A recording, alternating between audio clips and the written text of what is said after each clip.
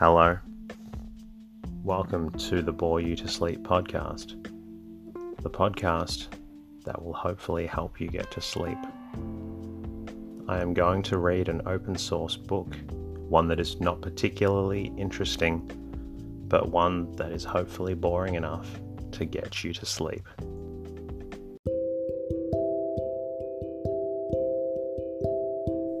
Is there something interfering with your happiness, or is preventing you from achieving your goals?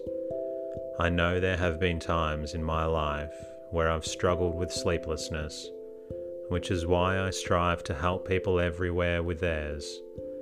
I'm proud to have partnered with a new sponsor, BetterHelp. BetterHelp will assess your needs and match you with your own licensed professional therapist, which doesn't take long at all. It's not a crisis line. It's not self-help. It is professional counseling done securely online.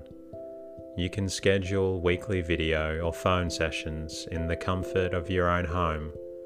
You can also log in to your account anytime and send a message to your counselor when you need. You'll have access to a broad range of expertise in BetterHelp's counselor network, which may not be locally available in many areas.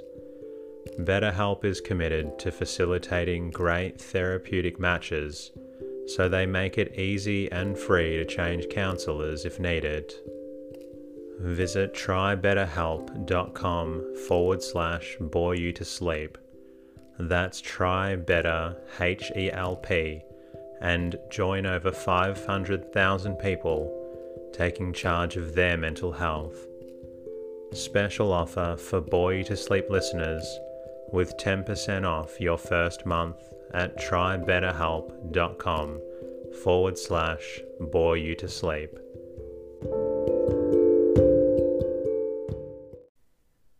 Tonight's readings comes from The Preservation of the Exterior of Wooden Buildings, which was first published in 1911. Written by Allerton S. Cushman and Henry A. Gardner. This book explores the many ways of preserving wooden buildings through painting and other forms of protection. My name is Teddy, and I aim to help people everywhere get a good night's rest. Sleep is so important, and my mission is to help you get the rest that you need. Each episode is designed to play in the background while you slowly fall asleep. Special thank you to Angelique from Brazil for your shout out on Twitter. Also to Andres M for your kind words on Instagram. As always, a very big thank you to the patrons and anchor sponsors that continue to support the show. I am very grateful for your support. The podcast is completely free, and it's the support from listeners that allows me to keep bringing out more episodes for you. If you find the podcast helpful, a lovely way to say thank you is to leave a review in your podcast app. It doesn't take long and really does help out. If you would like, you can always say hello at boreyoutosleep.com. I'm also now on Twitter and Instagram at boreyoutosleep. In the meantime, lie back, relax, and enjoy the readings. The Preservation of the Exterior of Wooden Buildings by Allerton S. Cushman and Henry A. Gardner. For a number of years, the writers have been making a study of industrial problems and have been publishing the information which they have acquired regarding the value of various structural materials for the benefit of consumers as well as producers. The Institute of Industrial Research has received so many requests recently for information in regard to just what paints should be selected for the protection and decoration of houses and other buildings that it has seemed best to sum up the subject in the form of a special pamphlet or a bulletin. It is only after years of investigation work carried on by the authors, both separately and in cooperation, that any of the work has seemed possible, for only recently have the results of tests carried on in a number of different localities seemed to justify a definite opinion in regard to the best selection of exterior paints. No attack on any one paint material is here included, but the value of each has been carefully weighed, and the attempt is made to discuss them in the light of experience and knowledge. It is the author's intention in this bulletin to put into the hands of architects and paint users who may not be thoroughly familiar with the technical properties of paint materials information which will enable them to make a proper and intelligent selection of paints for the preservation and decoration of the exterior of wooden buildings. Lumber and its relation to paints. The proper choice and treatment of lumber is one of the most important problems which the builder as well as the painter has to face. When about to build a dwelling, barn, or other structure made principally of wood, the question is sure to arise in regard to what variety to select so as to get the maximum service and money. The locality in which the structure is to be built must often have a bearing upon this question. While it is true that the painting of each type of wood demands the special consideration of the painter, it is also true that the study of paints for wood protection points toward the production of a paint that will give satisfactory results under all conditions and on all grades. It is the writer's opinion that a paint may be made that will be perfectly well suited for the preservation of every species of wood, provided the paint is properly treated in the hands of the skillful and intelligent painter, who can produce lasting results on almost every type by varying the proportion of thinners and oil in the various coats. The painter who uses the same paint on soft pine and again on hard pine without making a special study of how to reduce the priming coat for the hard pine will be likely to get inferior results on the latter. In case of failure, the natural impulse is often to place the blame upon the paint, whereas the real responsibility may rest upon the painter's lack of knowledge. Signs of paint failure. Those who are responsible for the care and maintenance of property are familiar with the condition of surface presented by almost all wooden buildings or structures which have been improperly painted with inferior paints. Chalking or flowering are terms used to describe the condition of a paint surface which has deteriorated within the paint film. The formation of minute fissures, generally spoken of as checking, as well as the effects best described as crackling, scaling, peeling and blistering, are all other signs of failure, which cause paint coatings to present an unsightly appearance, and which point, inevitably, either to the use of improperly made paints or to improper application. The cause of these conditions is not difficult to understand when even a brief study of the character of the materials entering into the composition of a paint has been made. It is, however, a fortunate circumstance that the proper admixture of different types of pigments enables us to correct the strong tendency exhibited by special pigments to rapidly deteriorate in an oil film. This point will be more fully discussed in a later paragraph.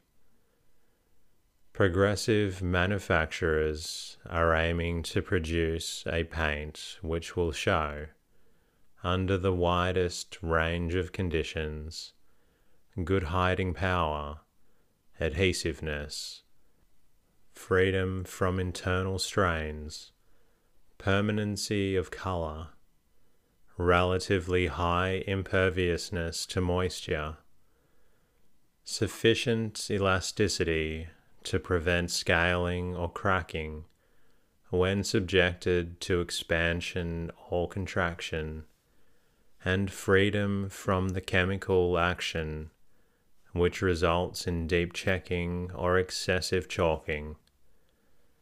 Such a product as this cannot be attained, in the writer's opinion, by the use of any one pigment in linseed oil. In order to meet all the demands as stated above, there should be, in an economical and durable paint, a proper percentage of the various pigments which, united, will tend to correct each other's faults, and thus produce a durable paint coating of maximum efficiency. The composition of paints. As is well known, a paint is a mixture of one or more pigments, and a vehicle which acts the part of the spreading and binding medium. Up to the present time, the vehicle portion of paints has generally been made of linseed oil, mixed with some volatile thinner, such as turpentine. The subject of oils and paint vehicles will be discussed more fully later on. Physical properties of pigments. The pigment portion of any paint for use on barns and farm buildings may, if desired, be composed of properly selected iron oxides or other colored pigments, even containing, in some cases, a moderately high percentage of silica, clay, or other inert materials, and gave perfectly satisfactory results. For the preservation and decoration of dwellings, however, the pigment portion of paints is generally made as a whole or in part of the more expensive white pigments, such as white lead and zinc oxide. The relative values and properties of these white-base pigments will now be taken up. White lead, either of the corroded or sublimed type, is perhaps the most generally used of all the white pigments as a white base. Corroded white lead is a basic carbonate of lead, while sublimed white lead is a basic sulfate of the same metal. Both of these types are white and admirably adapted as painting materials. They take relatively the same amount of oil and spread easily, producing paint films which are highly opaque and which, therefore, hide efficiently the surface upon which they are placed. Sublimed white lead is a relatively finer pigment than corroded white lead, and seems to show a tendency to chalk to a greater extent upon exposure to the weather. Corroded white lead is more like alkaline, however, than sublimed white lead, and when used alone with linseed oil, generally shows a tendency to chalk to a considerable extent in a short time and to show deep checking, thus permitting the admission of moisture. The alkaline nature of this pigment produces considerable action upon certain tinting colors and results in fading or darkening when mixed with delicate greens or blues. The use of white lead has been condemned in some parts of this country, as well as abroad, because of its alleged poisonous properties. While it is true that lead poisoning may occasionally occur in some factories where the workman and his conditions are not properly safeguarded, it is nevertheless a fact that lead poisoning very seldom occurs among painters of experience and cleanly habits. Carelessness in mixing white lead is, fortunately, a practice almost obsolete among modern painters. The use of paints already ground in oil by means of machinery to a pasty condition, allowing easy working and reducing, obviates the danger of lead poisoning from any such cause as this, even though the percentage of lead in such paints is in preponderance. Recent efforts that have been made by the legislatures of certain states to brand lead paints as poisonous are not only unnecessary, but show a complete ignorance of the problem. Zinc pigments. Another pigment which has proved itself of great value to the painter is zinc oxide. The use of this pigment may be said to have almost revolutionized the paint industry of the world, and its increased consumption during the last 10 years is sufficient evidence of its value as a painting material. Zinc oxide is produced by oxidation and sublimation of zinc ores and is not extremely fine, but of great whiteness. It has good hiding power, although not quite as good as that shown by the white leads. It tends to produce a glossy surface, making it especially valuable to use on interior work and in enamels. When used alone, it has the effect of hardening the oil in which it has enveloped, and upon long exposure causes cracking and scaling. However, when the sublimed or corroded white leads are properly combined with zinc oxide, a more durable surface is produced. The shortcomings of each pigment being overbalanced by the good properties of the other. The proper combining properties of zinc oxide with white lead may be said to vary between 20 to 55% of zinc oxide for paints designed for exterior use. In the opinion of the authors, lead and zinc pigments in the above percentage, properly blended and ground, make paints of far better wearing value than can be produced with either white lead or zinc oxide used alone.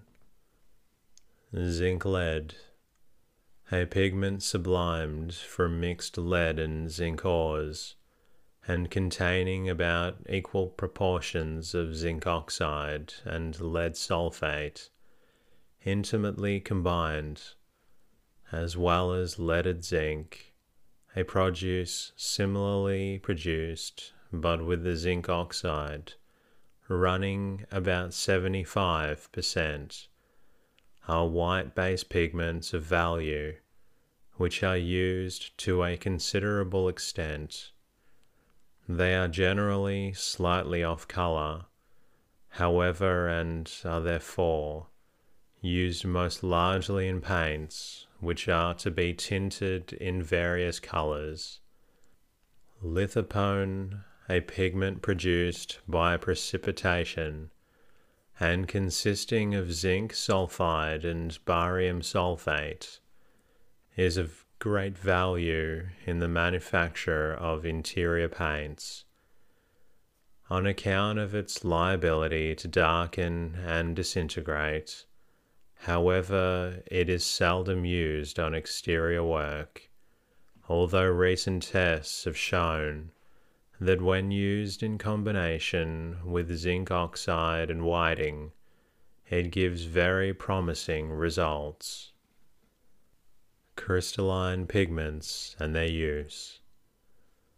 Barytes, silex, whiting, gypsum, asbestine, and china clay are white crystalline pigments which, when ground in oil, become transparent. All of these pigments possess the property of strengthening a paint film made of white lead and zinc oxide, and often increase the durability of such a paint. Barytes, silica, and china clay are especially valuable for this purpose.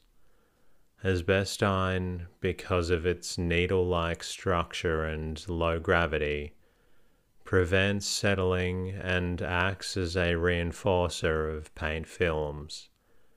Whiting or calcium carbonate should be used when zinc oxide is in excess in a paint, so that the hardness of the paint may be overcome.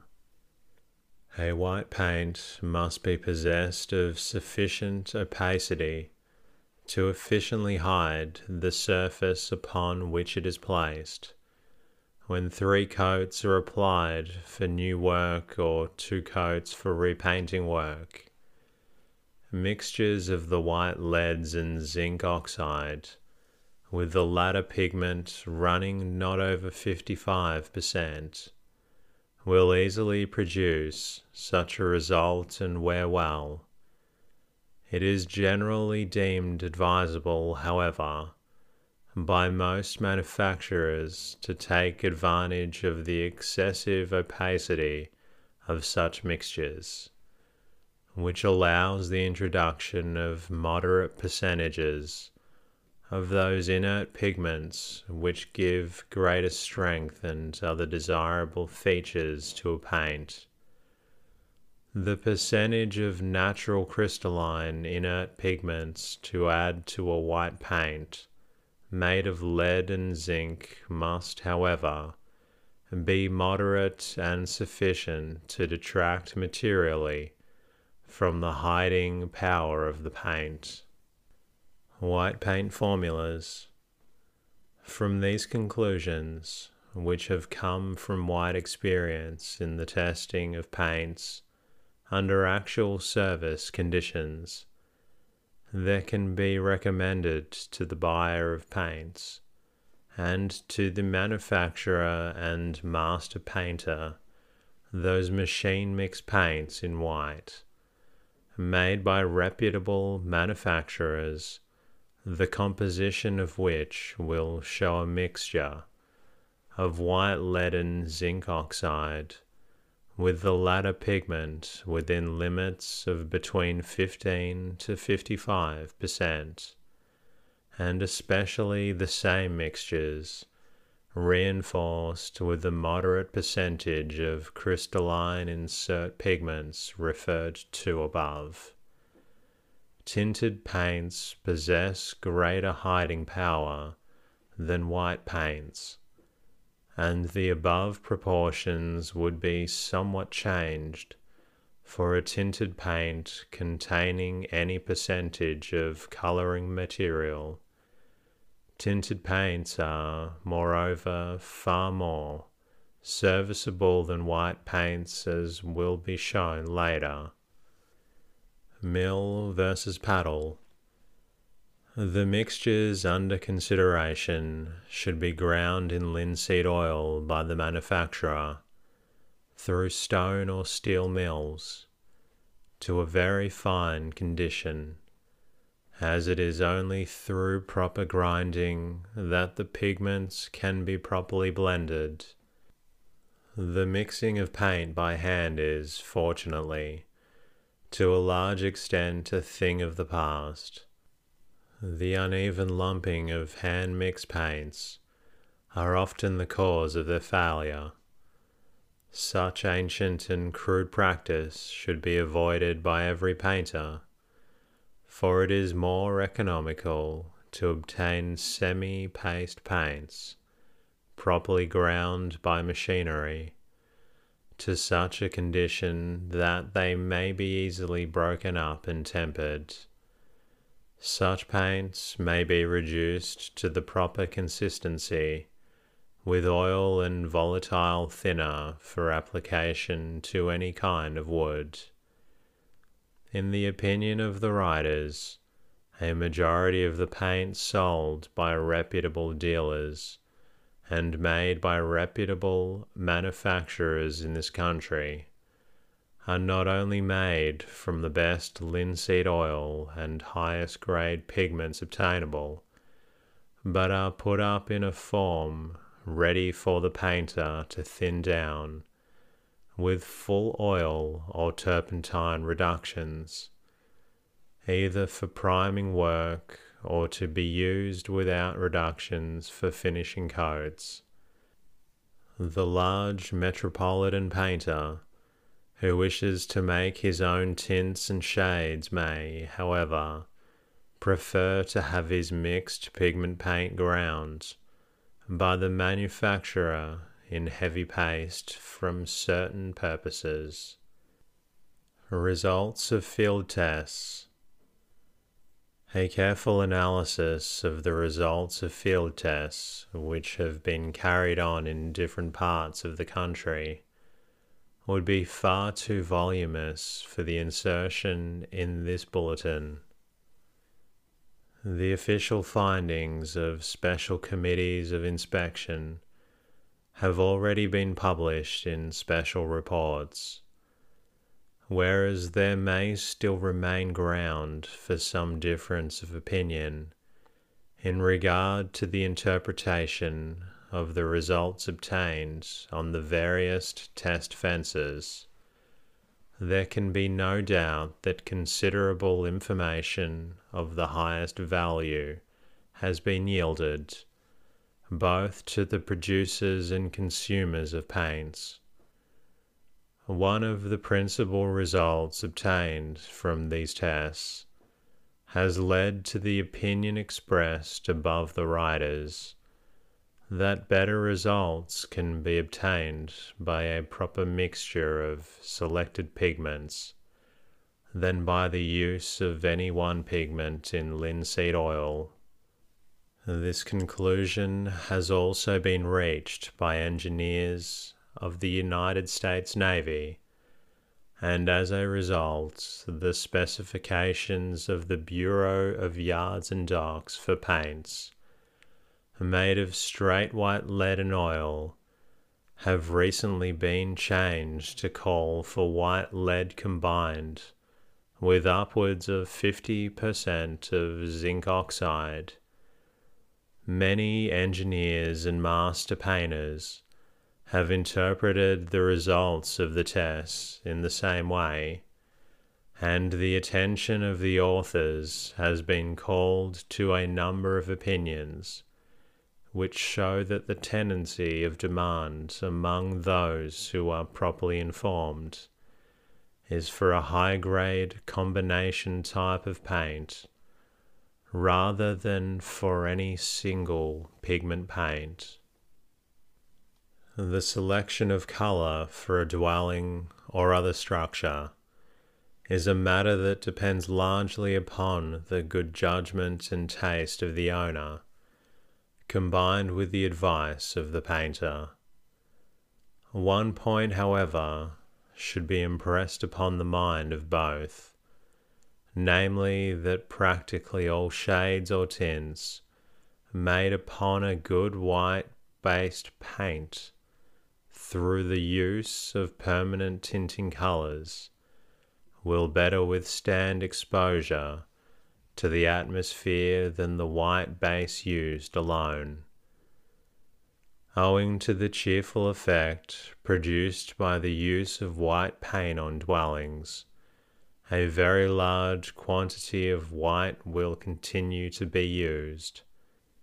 If these white paints are designed in line with the suggestions brought out above, that is to say, if the white lead bases are properly reinforced with zinc oxide and other pigmentary materials, better results will undoubtedly be obtained as far as appearance and durability is concerned than if white lead had been used alone. The consumer should remember, however, that more durable results will be obtained by the use of tinted paints. Reductions and thinners. Turpentine, with its sweet odor, high solvent action, and wonderful oxidizing value, has always taken first place among the volatile liquids used for thinning paints. Wood turpentines produced from the steam distillation of fine-cut fat pine wood, or from the destructive distillation of stumpage and sawdust, have been refined in some cases by elimination of odor and toxic effects to such purity that they are equally as good as the purest grades of gum turpentine, and their use is bound to increase in the paint industry. The painter and manufacturer have come to understand that certain grades of asphaltum and paraffine distillates are equally as satisfactory as turpentine for use in paints for exterior purposes. Those volatile oils which are distilled from crude oil with either a paraffine or asphaltum base, and possessed of boiling point, flash point, color, and evaporative value approximating similar constants of turpentine, are excellently suited to partly, and in some cases wholly, replace turpentine in exterior paints. A little additional dryer added to paints thinned with these materials will cause oxidation to take place in the proper time. Prominent master painters have shown that benzol, a product obtained from the distillation of coal tar, differing from benzine, a product obtained from the distillation of petroleum, is a valuable thinner to use in the reduction of paints for the priming of resinous lumber such as cypress and yellow pitch pine. The penetrating and solvent value of benzol is high, and it often furnishes a unison between paint and wood that is a prime foundation to subsequent coatings, preventing the usual scaling and sap exudations which often appear on painted surfaces. Because of the great solvent action of benzol, this material should never be used in the second and third coatings. These facts will doubtless interest the southern painter, who has so much wood of a refractory nature to paint. And that concludes tonight's readings. I hope you've enjoyed falling asleep while listening to it. If you're still listening to this, then it sounds like you might want to go and listen to another episode, which you're more than welcome to. I look forward to bringing you a new episode very soon. Until then, good night.